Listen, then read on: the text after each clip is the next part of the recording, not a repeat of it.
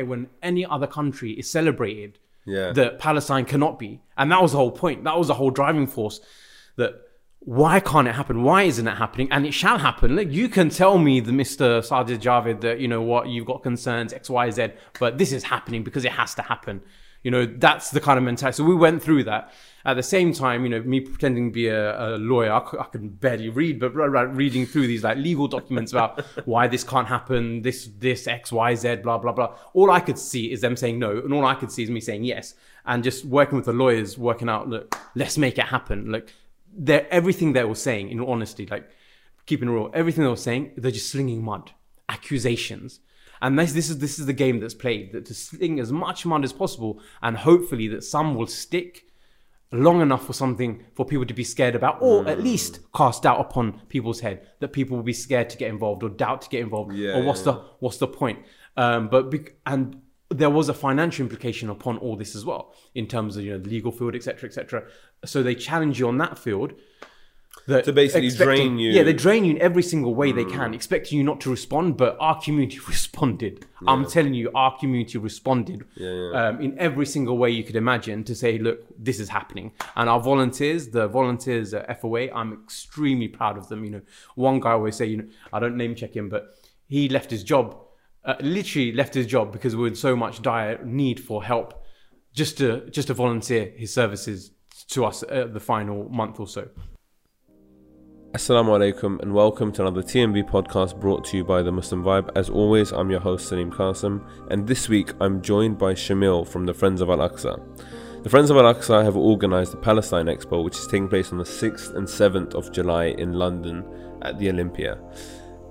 We're going to be discussing the expo itself, talking about where it came from, the kind of motivation behind it, the thinking behind it, and also discussing Friends of Al-Aqsa as an organisation. They've been around for many years, and I think relatively, as I've seen it, at least flying under the radar a little bit. We're going to be at the expo itself, actually. The Muslim Vibe has a stall there, and I'm going to be speaking on one of the panels talking about the media. So please do be sure to come down. We do have a discount code for our readers and listeners. I'll put that in the description. It'd be great to see you guys there. Without further ado, here's my conversation with Shamil. Assalamu alaikum, Shamil. Wa alaikum salam. Thank you very much for joining us on the Muslim Vibe podcast today. So today we're going to be talking about the Palestine Expo, Friends of Al-Aqsa, and the work that you've been doing over the last, too many years, I think, as I would see it. So I think let's start with the Palestine Expo itself. It's taking place on the 6th and 7th of July in London. What is the motivation behind it? Where did the idea come from? How long has it been going? Sure. Our first one was actually, do you know what, before that, let me say thank you very much for having me. Do the formal stuff out of the way. So thank you for Muslim Vibe. This is actually my first podcast. First one I'm doing this conversation at. You did also tell me before this that you've never listened to one. I've never listened to a podcast. I wasn't sure if I should confess that, but no, I've never even listened to a podcast. I'm hoping you'll listen back to this one. Yeah, we'll see about that. So thanks, honestly, for inviting me down to talk about Palestine Expo. So we had our first Palestine Expo in 2017. The idea behind it, I suppose, has been in my head for about maybe 10 years previous to that we should do something big to bring all the Palestinian organizations, all the supporters, everyone under one roof, and have it as a celebratory thing when everyone gets together, rather than when something occurs in Palestine, we have to come to the streets of London and we have that demonstration and reactive. Yeah. So let's proactively come together and celebrate, on that positive aspect. Yes, we'll talk about the politics around the situation, around Palestine and the occupation, but also there's literally so much culture and heritage that originates from the land of Palestine that we should focus on that. So 2016 was the year I thought, right, next year we've got to do it. But the way it is, it became into late 2016, December, till we thought, okay, yeah, let's do this. We're going to do it. So we found a venue, and finding a venue is another story which we might go into later. We found a venue and we decided to hold the event. And at the time, it was a big ask because no one's ever done had done an event that big in London or at a central London location, bring in all sorts of organizations, everyone together, and with that celebration aspect, and with that high footfall financially, socially, and the risks associated to it, in all honesty, and just going for it. And the idea, as I said, was just to celebrate Palestinian history, culture, and the arts whilst discussing the politics. And it's supposed to be a family fun day, but it wasn't a family fun day for 2 days, but it wasn't supposed to be just an event. There's no point spending all those resources on just 2 days of an event. There's just no point. What we need is 2 days of galvanizing people. So bring people through the doors to have fun, but then they need to be educated, and then they need to have the information to go out back home, back into the communities, and actually do something. So they're galvanized really, and they understand that yes, everything that we're doing, it's fine, it's good, we're actually upholding international law, and we're going to move forward in our communities and do so. And now we have the skills to do so, and the I suppose the information and the encouragement to go forward.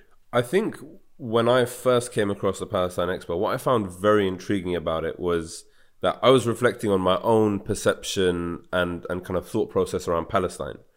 And it's always reactionary. It's always quite negative and draining almost, because you're just thinking of oppression, struggle, Gaza, all the bombardment, like the siege, everything that's going on. It's always a negative association with Palestine. Yeah. And as you rightly said, even when it comes to things as trivial as when I see a Facebook video talking about Israel being the land of hummus, or the home state of hummus, and then all you see in the comments is people arguing and fighting and debating over borders and 1980 whatever, and it just becomes quite negative. And again, when I came across the Palestine Expo, there was this like element of positivity and celebration that you don't unfortunately normally associate with Palestine. And I think what's interesting about it is tying that together with, as you mentioned, the information, and with educating people. That's quite unique. What was the response like of people at the first year? The first year was just like any big event, apparently. The first year is like your testing ground. And it's true, it was our testing ground. Yeah. You made mistakes, I'm sure. We made loads of mistakes, like loads and loads and loads of mistakes. From my position, like I can only see the negativity almost, right? Until I'm reminded by, there was success elements to it. Yeah. But I suppose that's kind of my my mindset, or stroke my role that I play here. But the response was fantastic. The response from people, our target when we set out was 10,000 people to come through the doors over 2 days. We had 15,000 people come through the doors in 2 days. We weren't expecting that, in all honesty. And the venue wasn't expecting that, in terms of so much so that they were very, very nice with us, but so much so that almost, the fire regulations, etc. We were really breaching to the side of things, because it was getting to capacity very quickly. People literally lining up to get into the rooms.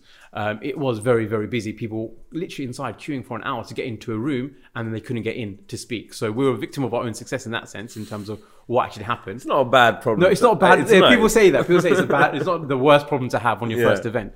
So that was a bit of an issue. But what was interesting is the government's response more than the community response, for a second, if I could go into, because the institutional response was, you guys can't host it. So we actually went into discussion with, I could call it discussion, with the powers that be, saying that we can't hold it. They were lobbied for the Queen Elizabeth Centre not to host us. So we actually didn't know what's actually happening. We were toing and froing with the department. This is before the actual event? Before the event. So only until like a week before the event did we have written consent from the government. A week before? A week before.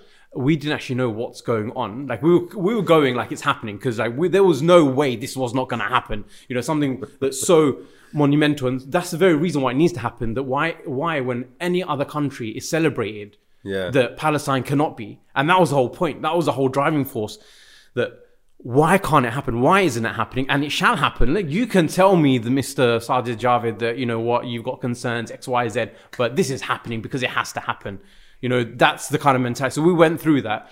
At the same time, you know, me pretending to be a lawyer, I can barely read, but reading through these like legal documents about why this can't happen, this X, Y, Z, blah, blah, blah. All I could see is them saying no, and all I could see is me saying yes.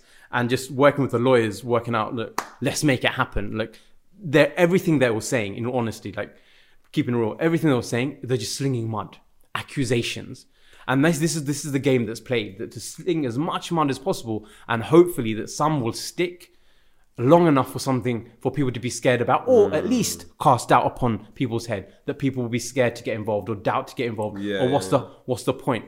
And there was a financial implication upon all this as well, in terms of, you know, the legal field, etc., etc. So they challenge you on that field. To basically drain you. Yeah, they drain you in every single way they can, expecting you not to respond. But our community responded. Yeah. I'm telling you, our community responded in every single way you could imagine to say, look, this is happening. And our volunteers, the volunteers at FOA, I'm extremely proud of them. You know, one guy always say, you know, I don't name check him, but he left his job, literally left his job because we were in so much dire need for help, just to volunteer his services to us the final month or so. That's incredible. Our volunteers coming from school, from uni, from college after work, etc., just coming and helping out best way they can, jumping onto social media, publicizing it. They did everything because they knew that this had to happen. Yeah.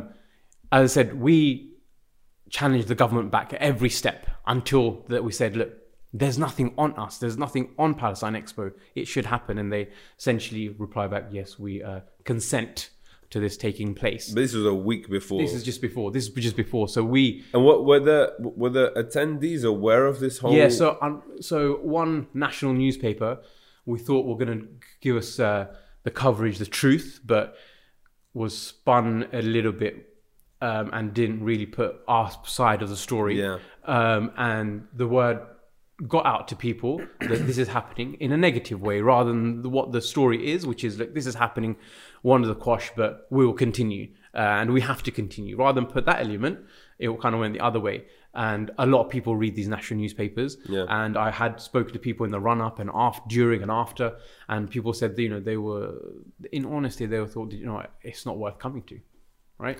And that's sad, because these are people that, even within the activist network, some of them on the peripheral, shall I say, thought, you know what, this kind of negativity isn't worth coming to, isn't worth doing.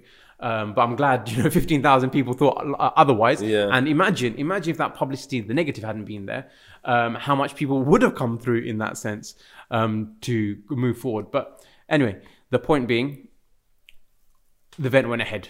It went ahead. Literally, the event at Queen Elizabeth Centre is, a minute, 45 second, 30 second quick walk from Parliament. You know, the heart of democracy in the UK.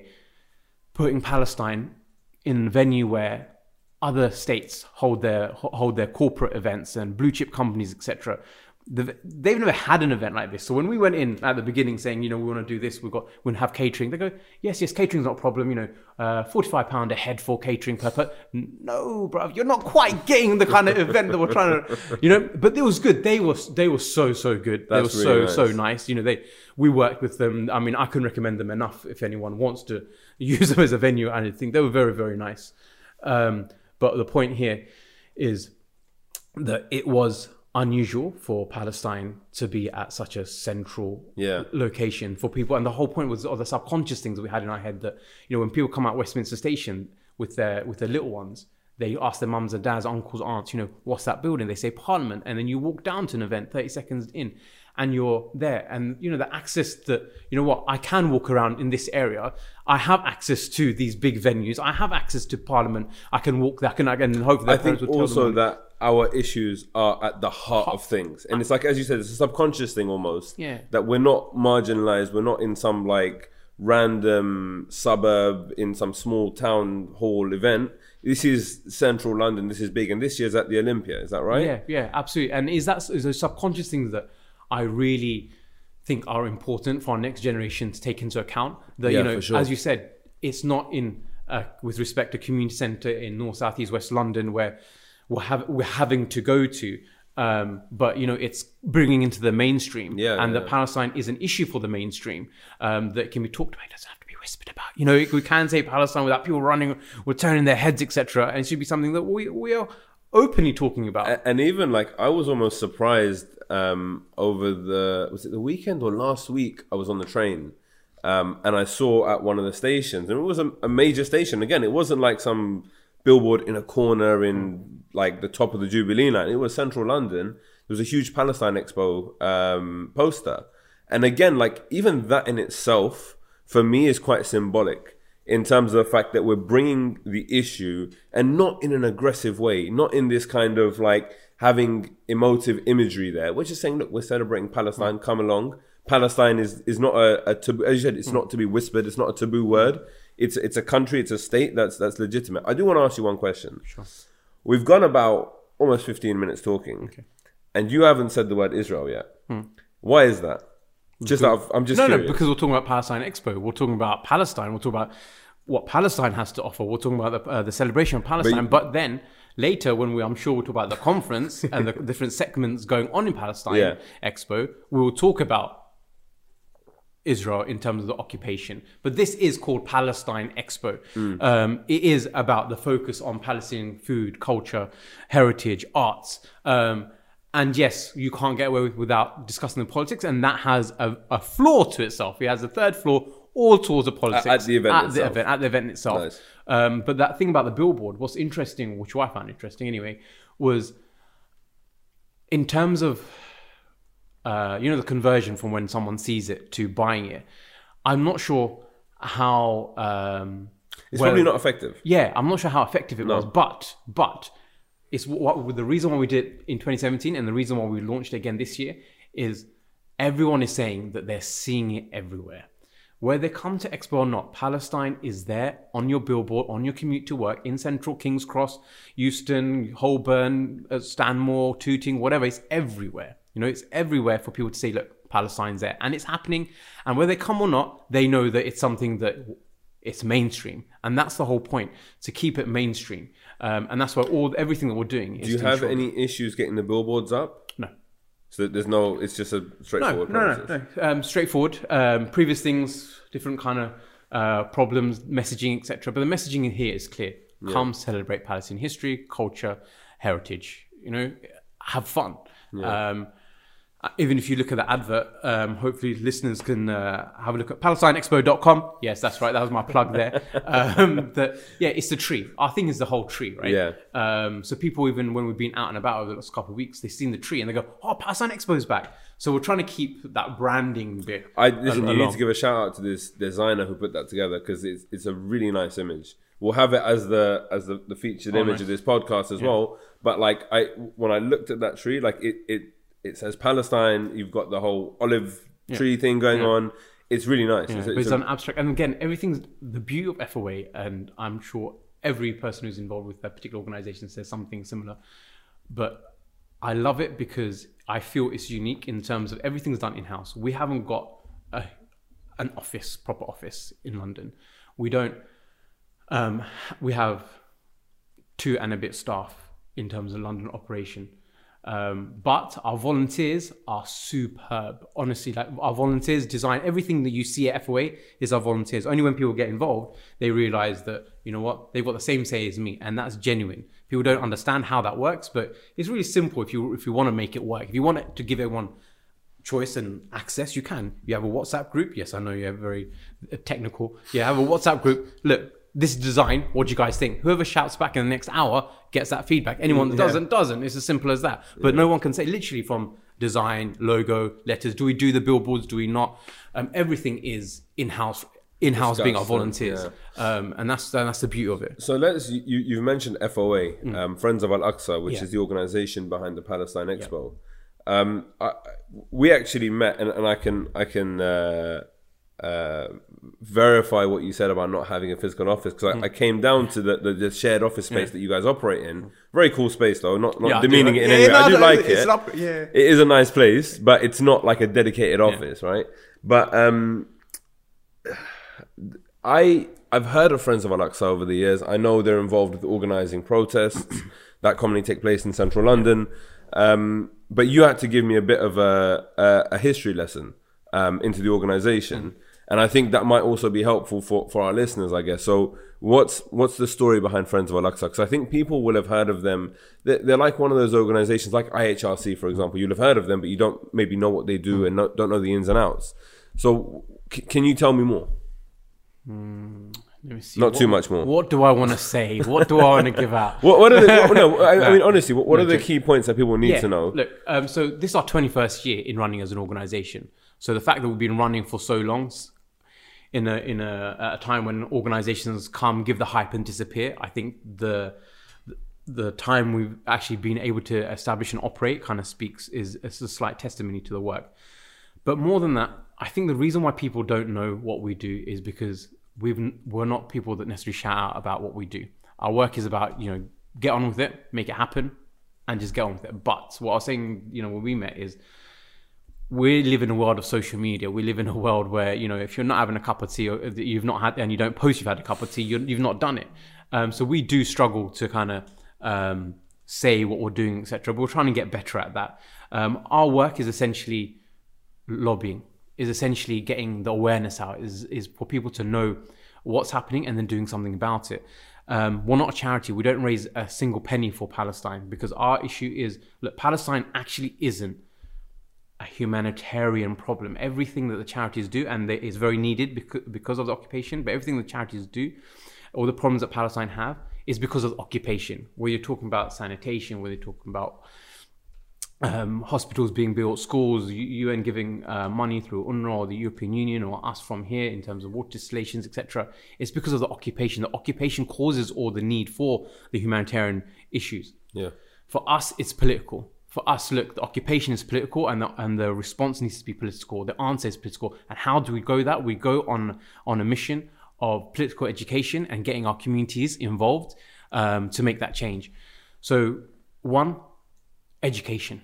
Education is very, very important. We can have a lot of love for Palestine, and that's great. And we see on the streets, when, for example, Gaza is being bombed, we see, hundreds of thousands of people on the streets of London. And that's great because that shows that people care and people have not forgotten. And so demonstrations are extremely important. But what we also need to do is ensure that we have the base level information to go first off. And then when we have that information, what do we do with it? Information is great, knowledge is great, but if you don't do anything with it, if you don't advocate that truth, if you don't advocate what you just learned and pass it on, then you know what? You're just one person silo you could be Yoda, but you're not, spreading the love. You're not spreading the knowledge. You're not spreading the info, and you're not having an effect, right? For us, you need to have an effect, and how do you do that? You speak to policymakers. You speak to those who have any sort of power in any kind of institution and influence them to make positive change. So, for example, we work on the premise of international law. We hold parliamentarians account. So when anything happens, we would say, look, what is our government's response? What is your response as my parliamentarian? You work for me. What are you going to say? What are you going to do? What are you going to get up in the chambers? Do you hold them accountable, basically? We have to, but we don't do that enough still. We don't. I mean, I can sit here and say X, Y, Z, but we just don't do that enough. One, resources, and two, we're just not as politically active as we need to be. I'm not saying that we're not doing it. I'm saying that we're not doing enough of what we need to do. I'll let you continue, but I do want to ask you a quick question. Sure. So when it comes to working with politicians, and I'm guessing here we're talking about MPs, for example, right? MPs, they're the parliamentarians, the people that represent us. I feel like from like an outside perspective, I feel like when it comes to the issue of Israel and Palestine, there is a very strong lobby on the other side, on the Israeli side. And you have, for example, within the Conservative Party, regular trips where MPs, and funny enough, my own MP in my local area is one of the guys that's always going to Israel, going on these trips, and then comes back and you see it in the things that he's tweeting, the kind of perspective that he has. And I think people get a bit disenfranchised because there's this notion that, fine, this guy is my MP, but he has his own very strong personal views about this issue and is not willing to budge. I remember Bob Blackman, who's my MP, coming to a hustings at a local mosque, and someone actually brought up on the screen that map, the standard map that you see of like the land that's been taken away from Palestine over the years. And bear in mind, he was in an environment surrounded by Muslims who feel very passionately about this. and basically said that they have every right to do what they're doing, and he supports them in that. And it infuriated everyone then, and it obviously got very heated. But at the same time, people knew that he knew as well that he didn't need our votes. He had enough votes in the area, standing on the other side of the fence, so to speak, that he didn't need to listen to us. So for me, going to my local MP and speaking to him and saying this, that, whatever, human rights violation, this has happened, UN have said this, it's going to fall on deaf ears. So, like, what kind of response do you get? And I'm sure there are left-leaning, we look at Jeremy Corbyn, for example. He said things about Palestine and Israel and talking about recognizing Palestine as a state if the Labour Party comes in. But working with the current leadership, specifically the Tory party, what kind of response, and I'm sure, and I don't know how much detail you can go into specific names and whatever else, but what kind of response do you get? Okay, so I think what you raise is an extremely important point regarding if you're approaching MP and it can fall on deaf ears, as it were, because he's got his votes locked down, right? He doesn't have to worry about it. My question is, why is he so comfortable to think that he's in a position that he can actually have a position that the community won't challenge? It's because we don't vote.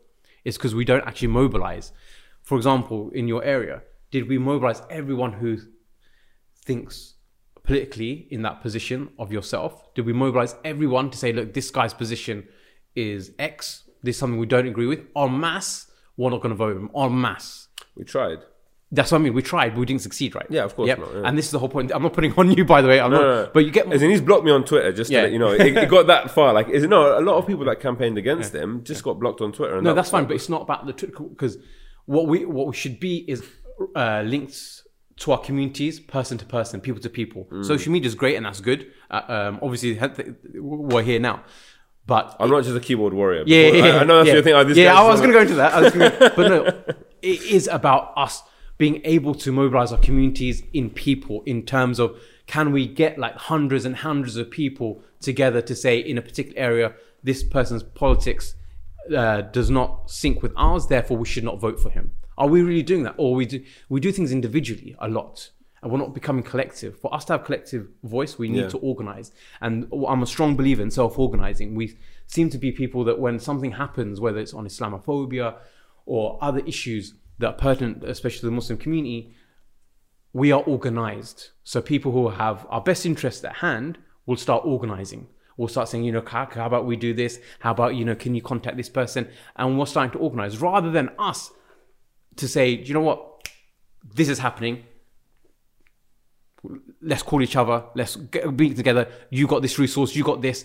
No, we don't do that. We're just waiting for almost other people to organize ourselves. And as a way, I'm quite strong on that in terms of, look, let's self-organize at every single point. So when, for example, something happened, I'm not going to go into it, but it's regarding Islamophobia, we start to organize. Although it's not full in our remit, but because we're community-based, we got a call from another organization, non-Muslim organization, saying, what are you guys doing? I go, what do you mean? We're just doing this kind of little stunt.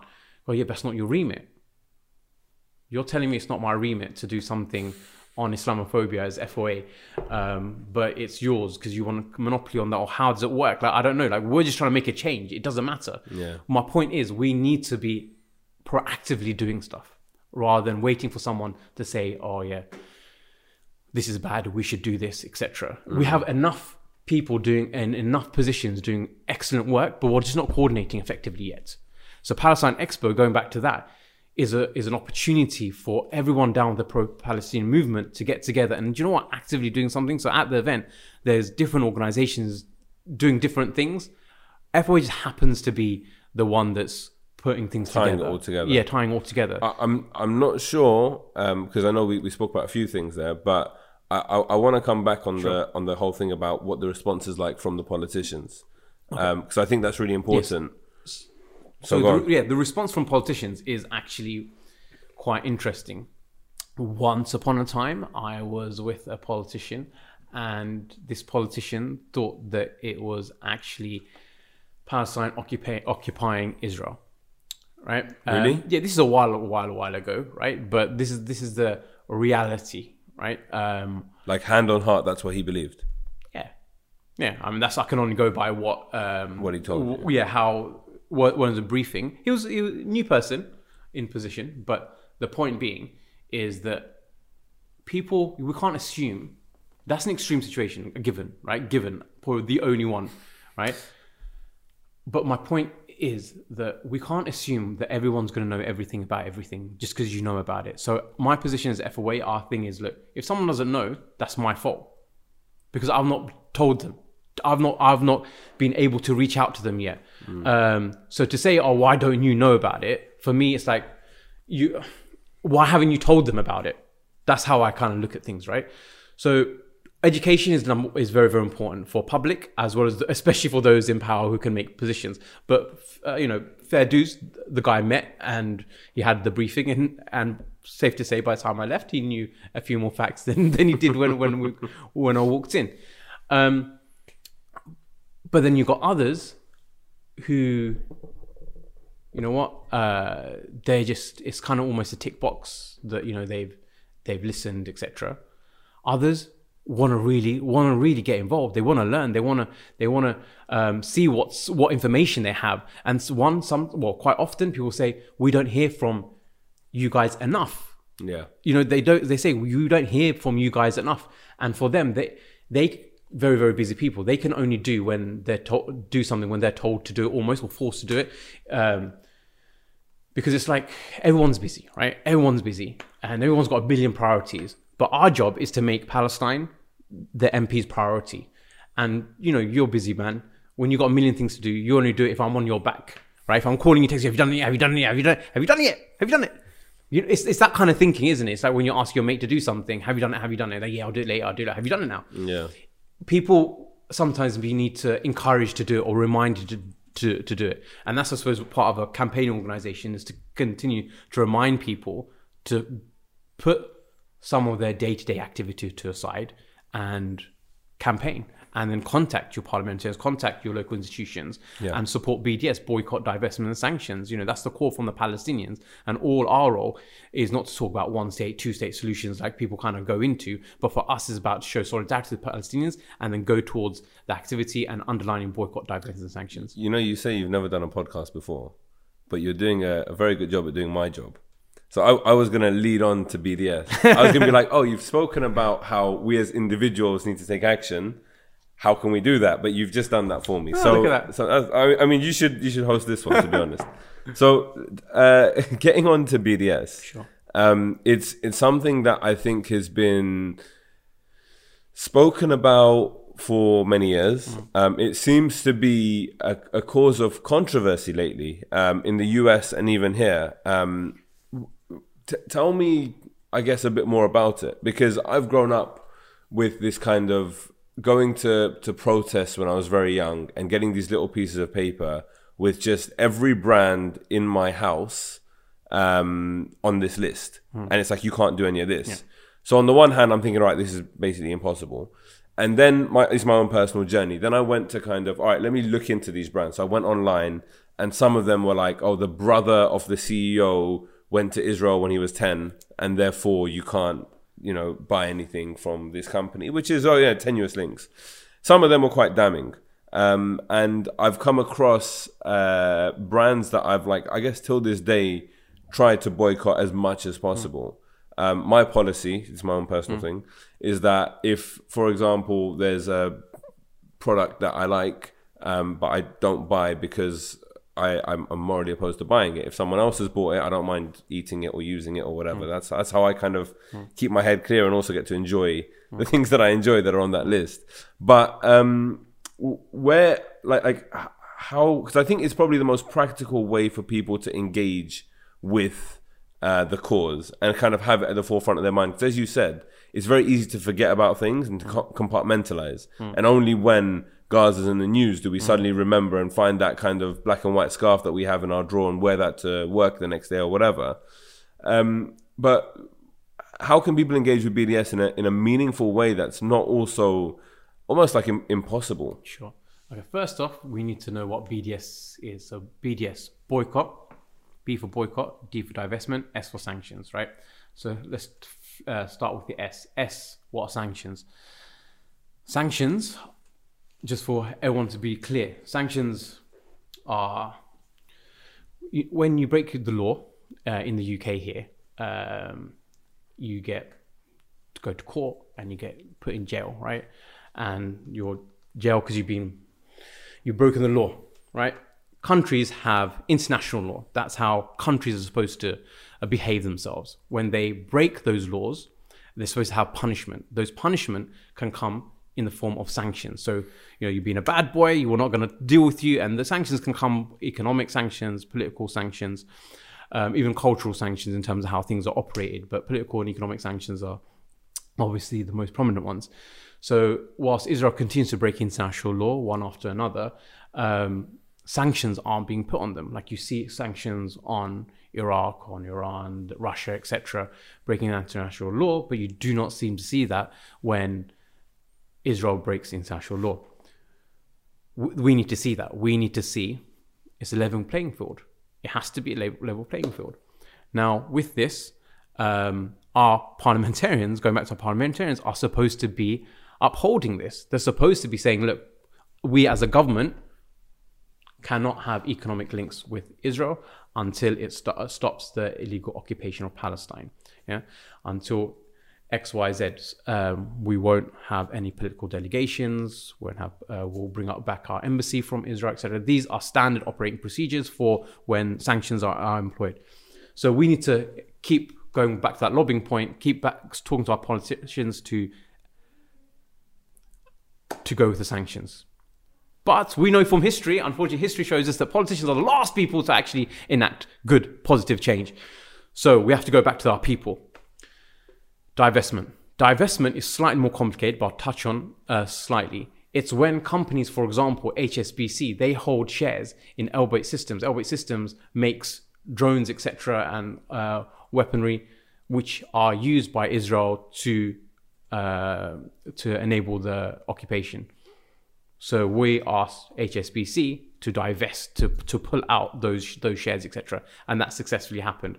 That's very positive. And then boycott. Boycott is what I think most people have heard of, right? Boycott is your people power. Boycott is you having the scope, you individually, morally, ethically, am I going to help this illegal occupation? Or am I going to do something that can stop it in my own personal capacity? And remember, 1,000 grains, a million grains of sand, whatever, makes a beach and all that kind of stuff, right? I'm not going to go into the rhetoric because that's what that is, rhetoric. But the point of the matter is it comes down to you as an individual. What are you going to do about it? What are you going to do about it? And you can do a lot. You refer to, especially these things come around on social media, WhatsApp now, when Gaza is being bombed or something horrific happens in Palestine, about boycotting. The problem with such a list that we have as an organization is that there's this concept called odierism. When you really, really want to do something, but you have an overflow of information, you see it, this is bad, I'm definitely not going to, I'm definitely boycotting this, not going to have this, and then you start to realize so much information, like, oh dear. And there's a concept called odierism by Anthony somebody. There's no point. It's not practical. It's not strategic. Boycott has to be practical and it has to be strategic. So it has to be done in a way where everyone's coming on board. So our position is, 1, check the label. Boycott, when you're buying produce, check the label, make sure it's not from Israel, West Bank and Jordan Valley. Israel, West Bank, why? Because more likely that they're coming from illegally occupied settlements, and that's the produce is coming through. That's 1. So that's produce done. 2nd, in terms of companies, there are a million companies, right? But we have to be strategic. We have to be something where we can actually make a difference. Going back to the Check the Label, we started that Check the Label campaign over a decade ago, and we focused on the dates, Israeli dates. At the time, I think we spoke about it. People were saying, you should forget Check the Label. People aren't going to understand that. Have dates, have blood dripping from it, because then people will understand that what you're trying to say, the messaging around it. And that's cool. They will, right? But that's emotional. What tapping into people is emotion. What I'm trying to get across here, that we should be educated. Emotions is good, but we want to be educated. So if we're talking about, look, check the label, and we're telling people, check the label, they understand that it's not just about the dates, it's about the concept. It's about whatever produce you pick up, you're checking the label. Because if we do dates, we're going to do potato, avocado, peppers, whatever, list goes on. But it's not about that, because that's an emotional connection. But you also need to know why you do it. You check the label because they're from occupied territories, not because blood's coming out, because they're coming from occupied territories. And it's helping sustain the legal occupation. So we've got that. And, you know, fast forward 10 years, you know, we're not taking the credit for it, but you can see that now a lot of Palestinian dates are in the market. You can see that a lot of shop owners now from our communities aren't selling Israeli dates. So if they do, they kind of hide the boxing and the packaging, because people do go in and ask where they're from. So much so, a few years ago, the campaign was so successful that a lot of these Israeli companies had to export to South Africa, and it was labeled as South Africa. Then they bought here. Then we spoke to people in South Africa. They had a conversation with the company in South Africa, and then we put an end to that one. So, you know, they have to kind of divert the way, because boycott works. Guys, ladies and gentlemen, brothers and sisters, whoever's listening to this, your voice, what you do matters. Don't let anyone ever tell you what you're doing does not matter, because it does. Because look, they would not be circumvented. They would not be putting all this effort into the anti-boycott movement. Have literally a Minister of Strategic Affairs in Israel, which their focus is anti-BDS activity. They would not have millions of pounds, a strategic government department set up, if what you were doing wasn't working. So it does. Believe in yourself. Keep going. But anyway, on that note, the fact is that now, last year, and we've seen this year, and we've not been on top of it, admittedly, we're seeing Palestinian companies being bought by Israeli companies. It's being sent over here as produce of Palestine, but they're Israeli. And in all honesty, we've not been able to deal with that this year, because we've had Expo going on, etc. We've not been able to do that proper due diligence and the research that we should do around that. But the point being is that, one, it's got tricky now. Yeah. And two, that again, it's working. They're having to repackage. They're having to go around it. But that brings us obviously another point on how do we do it. Yeah, I mean, starting with check the label, that was actually when we did meet a few weeks back. That was the one thing that I had seen and known of over the years, not realizing it was associated with Friends of Al-Aqsa. So whilst you say that you don't take credit for it, you probably should, because obviously you guys have brought that to the fore. And what's interesting about it is that, as you said, it goes so much deeper. And I don't know when in my own personal kind of shopping history did I start doing that, but it's become a standard thing where whenever we buy, especially dates and those kinds, even any kind of fruits or anything, we always check. And like my family check, my parents, like we're always mindful of this. And if someone has bought something, obviously it's by mistake. No one's intentionally going out. But we'll always be like, oh, by the way, this was from Israel. Can you not buy this next time? We'll get another one.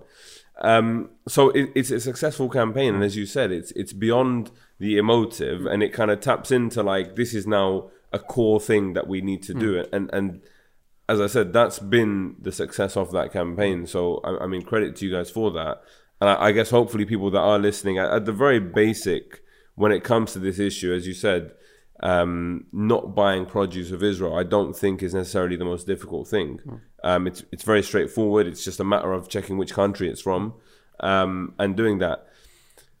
Now I'm going to interject there, because when you took a deep breath, so with the produce, I'm going to hit you back with something. But the produce is good, but it goes obviously beyond produce, right? So you've got the other kind of aspects going on. But the reason again why it was check the label and why it's taken so long, we have to be in this cause for the long term. It's not about, look, we've sent a couple of emails to our MP.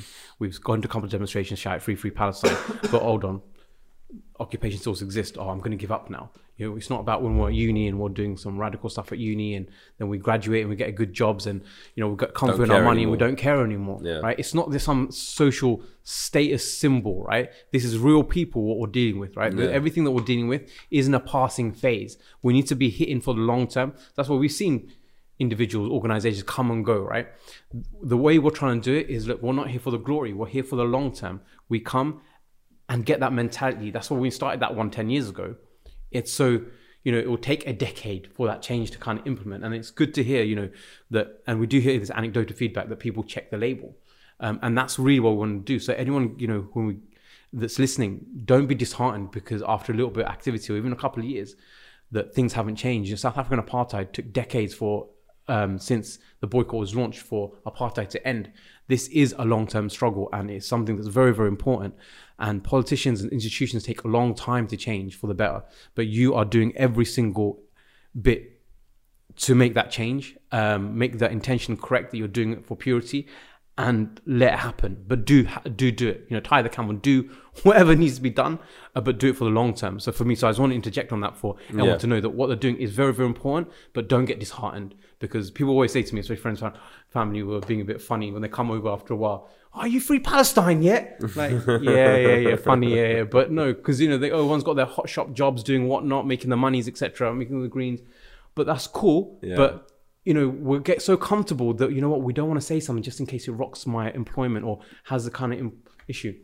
We never say anything that is beyond the legal scope or the parameter, in no way near it. We're the ones upholding international, we're holding peace and justice for all peoples. So we should be supporting organizations and getting involved with all our organizations that do good work, rather than, you know, from a distance kind of either throw stones or the criticism. Get involved, it's yours. You know, we have to do things together, but keep it consistent.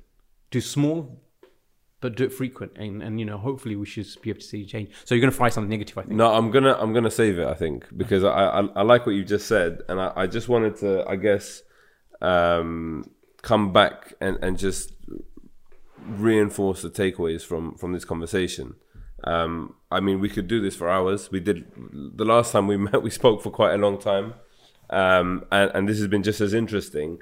But I think reflecting back and just looking at what we've discussed, I feel like for people listening, and generally just for people, the important things are about being engaged at some level constantly, not just flash in the pan activism. As you said, writing a letter to your MP is good, but that can't just be happening every year or 2 years or 6 months when something goes on in the region.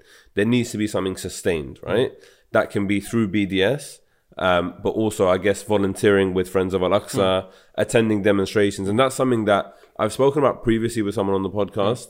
I have my own views about the effectiveness and the motivation behind attending protests and things like that. I used to go very regularly, now not so much at all. But again, that's another conversation for another time. Which I'm happy to have another time. Let's honestly do that another time, because this has been fun.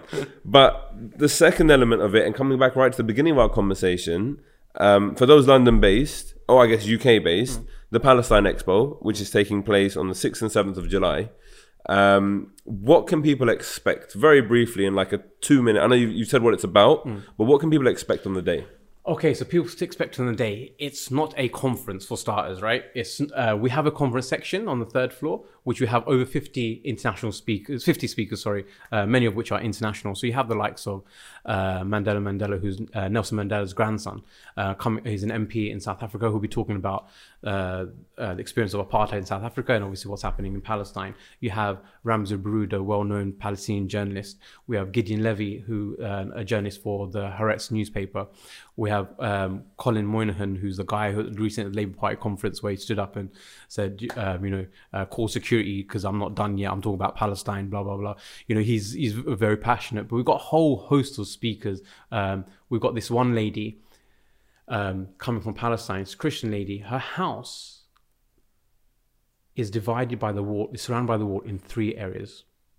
Her house has the wall in 3 parts, right? So she's going to come and talk about the wall. But where is she going to talk about the wall? She's going to be talking about the wall in our installation. So the thing that we're trying to do at Palestine Expo this year, as I said, year 1, we made loads of mistakes. One of the things we're trying to do is educate people. That happened to an extent, but not to the extent I wanted. This year, what we've got going on is 20 plus installations, interactive installations, where people can get their hands on something and learn. So conference is all good for people that want to sit down for an hour and listen to academics and professors from renowned universities from America, South Africa, from all over the world, and great activists, and really get more information and sit and digest all that. But then there's the other areas where people want to get the information, but not necessarily as in depth. So we're having installations where people can learn and have fun at the same time. So for example, we're creating 3 bowling alleys, half life-size bowling alleys. The pins are made of the wall with the occupation targets on there in terms of the BDS. And people are literally bowling down the occupation, having fun, bowling down the occupation. You have a ringmaster saying, yeah, take a turn. Someone gets a strike, they get a prize, etc. And there's whole hoo-ha. But then every 20 minutes, we're also talking about it. Whilst we're playing, people are talking about BDS, how I was earlier. But in 3 to 5 minutes, every 20 minutes, there'll be a little 10, 15 people listening. BDS is boycott, divestment, sanctions. It is X, Y, Z, So talk about BDS. Then you have, for example, the hospital. we're building a hospital. That hospital is hospital from Gaza that we're remaking here. We have Palestinian doctors taking care of the hospital. So there's a hospital bed, waiting room, the incubators, etc. And you, as a visitor, get a card. You sit and you wait, and then you speak to the doctor. And the doctor will tell you, okay, you bring in that note which says what you're diagnosed with. You're diagnosed with cancer, for example. Cancer, you're in the UK and your treatment is XYZ chemotherapy every so. This is your process. Then, unfortunately, you're in Gaza, and then they'll talk about the occupation there. So they'll talk about what the siege actually means. You're enclosed, 2 million people, you can't get out, don't have access to equipment, things can't come in unless Israel agrees it. And you won't be able to get out for treatment for cancer, and you have to live with cancer, and you'll die with cancer because of the occupation. So you can see, rather than talking about the healthcare, which we will have, or what the siege is for an hour for someone to learn, they will learn that in a matter of 3 to 5 minutes. And in a very sort of practical world, like real life scenario. Real life, yeah. So if a mum comes in when they've got a kid, it's going to be hard hitting, but we've got an incubator, and the kid will be told, and the mum will be told, your kid in the UK has to go on an incubator for X amount of hours. Unfortunately, the electricity in Gaza is only 4 to 6 hours a day, and not at the same time. Therefore, we want to hit and sit in with people. So it's an interactive kind of way. Then you've got other things, like, for example, you've got a massive 4-meter book that you have to walk through. You have to get past massive 2-meter stationery, like pencils and rubbers and stuff. You have to kind of get across the zebra crossing, and you get to read the book, and the book has testimonials for Palestinian children and pictures that they've drawn about what about access to education means. And the guy who's doing that talk is a teacher. He teaches outside of Gaza, but he's from Gaza originally, and talking about what that process of education, access to education in Palestine mean for the children, whether it's settler violence, whether it's lack of education resources in Gaza, etc. So you can see those different kind of interactive. We've got a 8-meter by 8-meter by, I don't know how big, dome of the, 6-meter Masjid Qibli, the Great Dome Mosque. The Great Dome Mosque. That's going to be huge. So your kind of entrance, we've got the Dabka, we've got the food. We've got a bit of food. Now, food, let me just put it straight out there, right? No spin, right? Last year, 2017, won't make food a big thing. It wasn't, because catering was a bit of a disaster in terms of the paperwork, etc. This year, we put focus on catering as one of the first things, because we knew that we needed to, despite our best of efforts. And again, I apologize to everyone who's listening and who's going to come. Catering has not happened. Again, it's very limited, because the amount of paperwork you need at these venues, from the NVQ level 3 to all the big 10 different pieces of documentation, the type of food that we want to showcase don't have or haven't been able to get in the last 6 months. So it's not like we've genuinely tried to prep, but it's just not happened. And that's it. So these venues are extortionate as well, in terms of how they operate and the costings, etc., put together. But by Wednesday, I'll find out who has submitted their final paperwork on the deadline. But yeah, I'm keeping it real. It's not looking great, but at the same time, food we want to showcase and hope we get to, but there'll be other food outlets there. Okay. But the focus is on the cultural. So it's a bring your own falafel setup then. Yeah, kind of. I mean, hopefully Mr. Falafel paperwork, actually, I saw his paperwork come in. Mr. Falafel? Yeah, I think it's called Mr. Falafel. I've name-checked another company. I think there's a Mr. Falafel on our high street here. There's a lot of Mr. Falafels. He is a Palestinian guy. It might be him. Well, I don't know, actually. But I'm sure there's quite a few Mr. Falafels around, to be fair. But yeah, so hopefully the guy who does falafel will be there. And so we'll see how we do with the catering. But generally, from there's a creatives corner. We'll try, if you're creative, by the way, creative being if you're a musician, rapper, spoken word, live art, etc., get in touch. It's an area just for up and coming acts, just to showcase their work, really, on the basis of identity and justice. So have a shout out. Do they have to be Palestinian? No, anyone. Okay. And that's the thing, for you to be standing up for justice for Palestine, you don't have to be Palestinian, you don't have to be Muslim, you just have to be a human being standing up for justice. So this is open, and everything is open. But the stories that we're trying to get out are obviously from the Palestinian people themselves. Like I said about that lady, Claire, coming from Jerusalem, about the wall.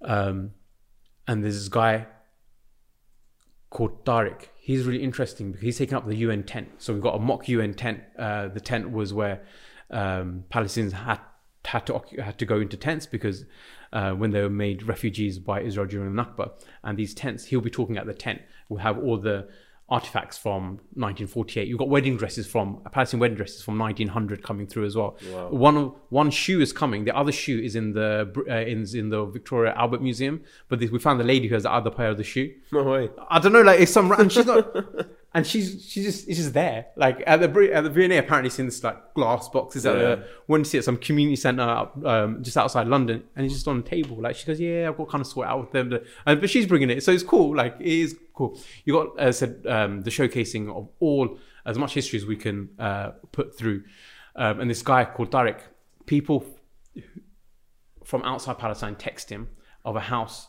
of what their house used to look like. He goes around Palestine trying to find that house and sends back a picture of what the house now looks like. The point is, because people still yearn after generations still to go back to their home, because that's still home. They still got their keys. So he just tries to reconnect them to say, look, this is what your home is looking like. And he goes to talk to the people and says, look, we found the people who used to live here. And they go, and this is documented on the internet. They go, oh no, we're here now. These are ours.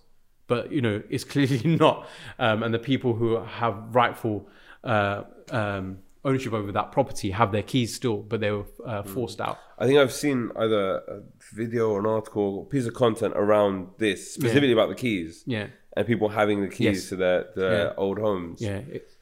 But no, all in all, it's a 2-day of fun, interactive activity going on.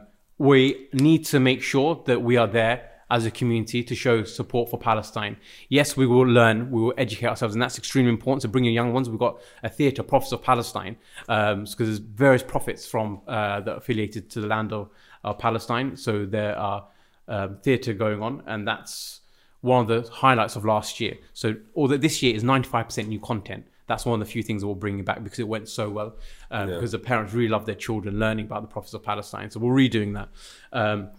But come right now with 19 days to go. What it is, it's about making sure that all our friends and family are buying the tickets, telling people to come, get there, show you solidarity, show you support for Palestine.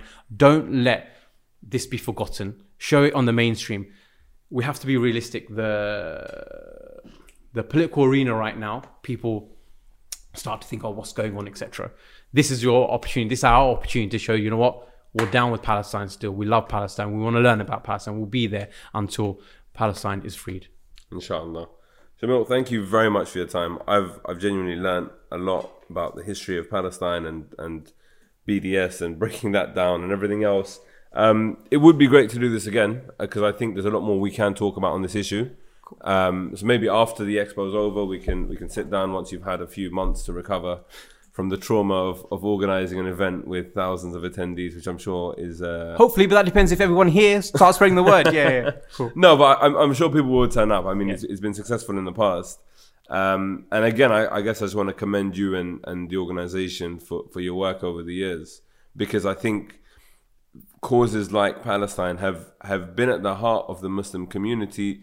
Specifically, obviously, from the Muslim Vibe perspective, I'm thinking the Muslim community, but generally it's been a part of many communities, and that's down to the tireless work of individuals and people older than ourselves that have been in the game for decades, kind of, I guess, leading the way and paving the way for us to kind of be able to pick up the torch and carry on.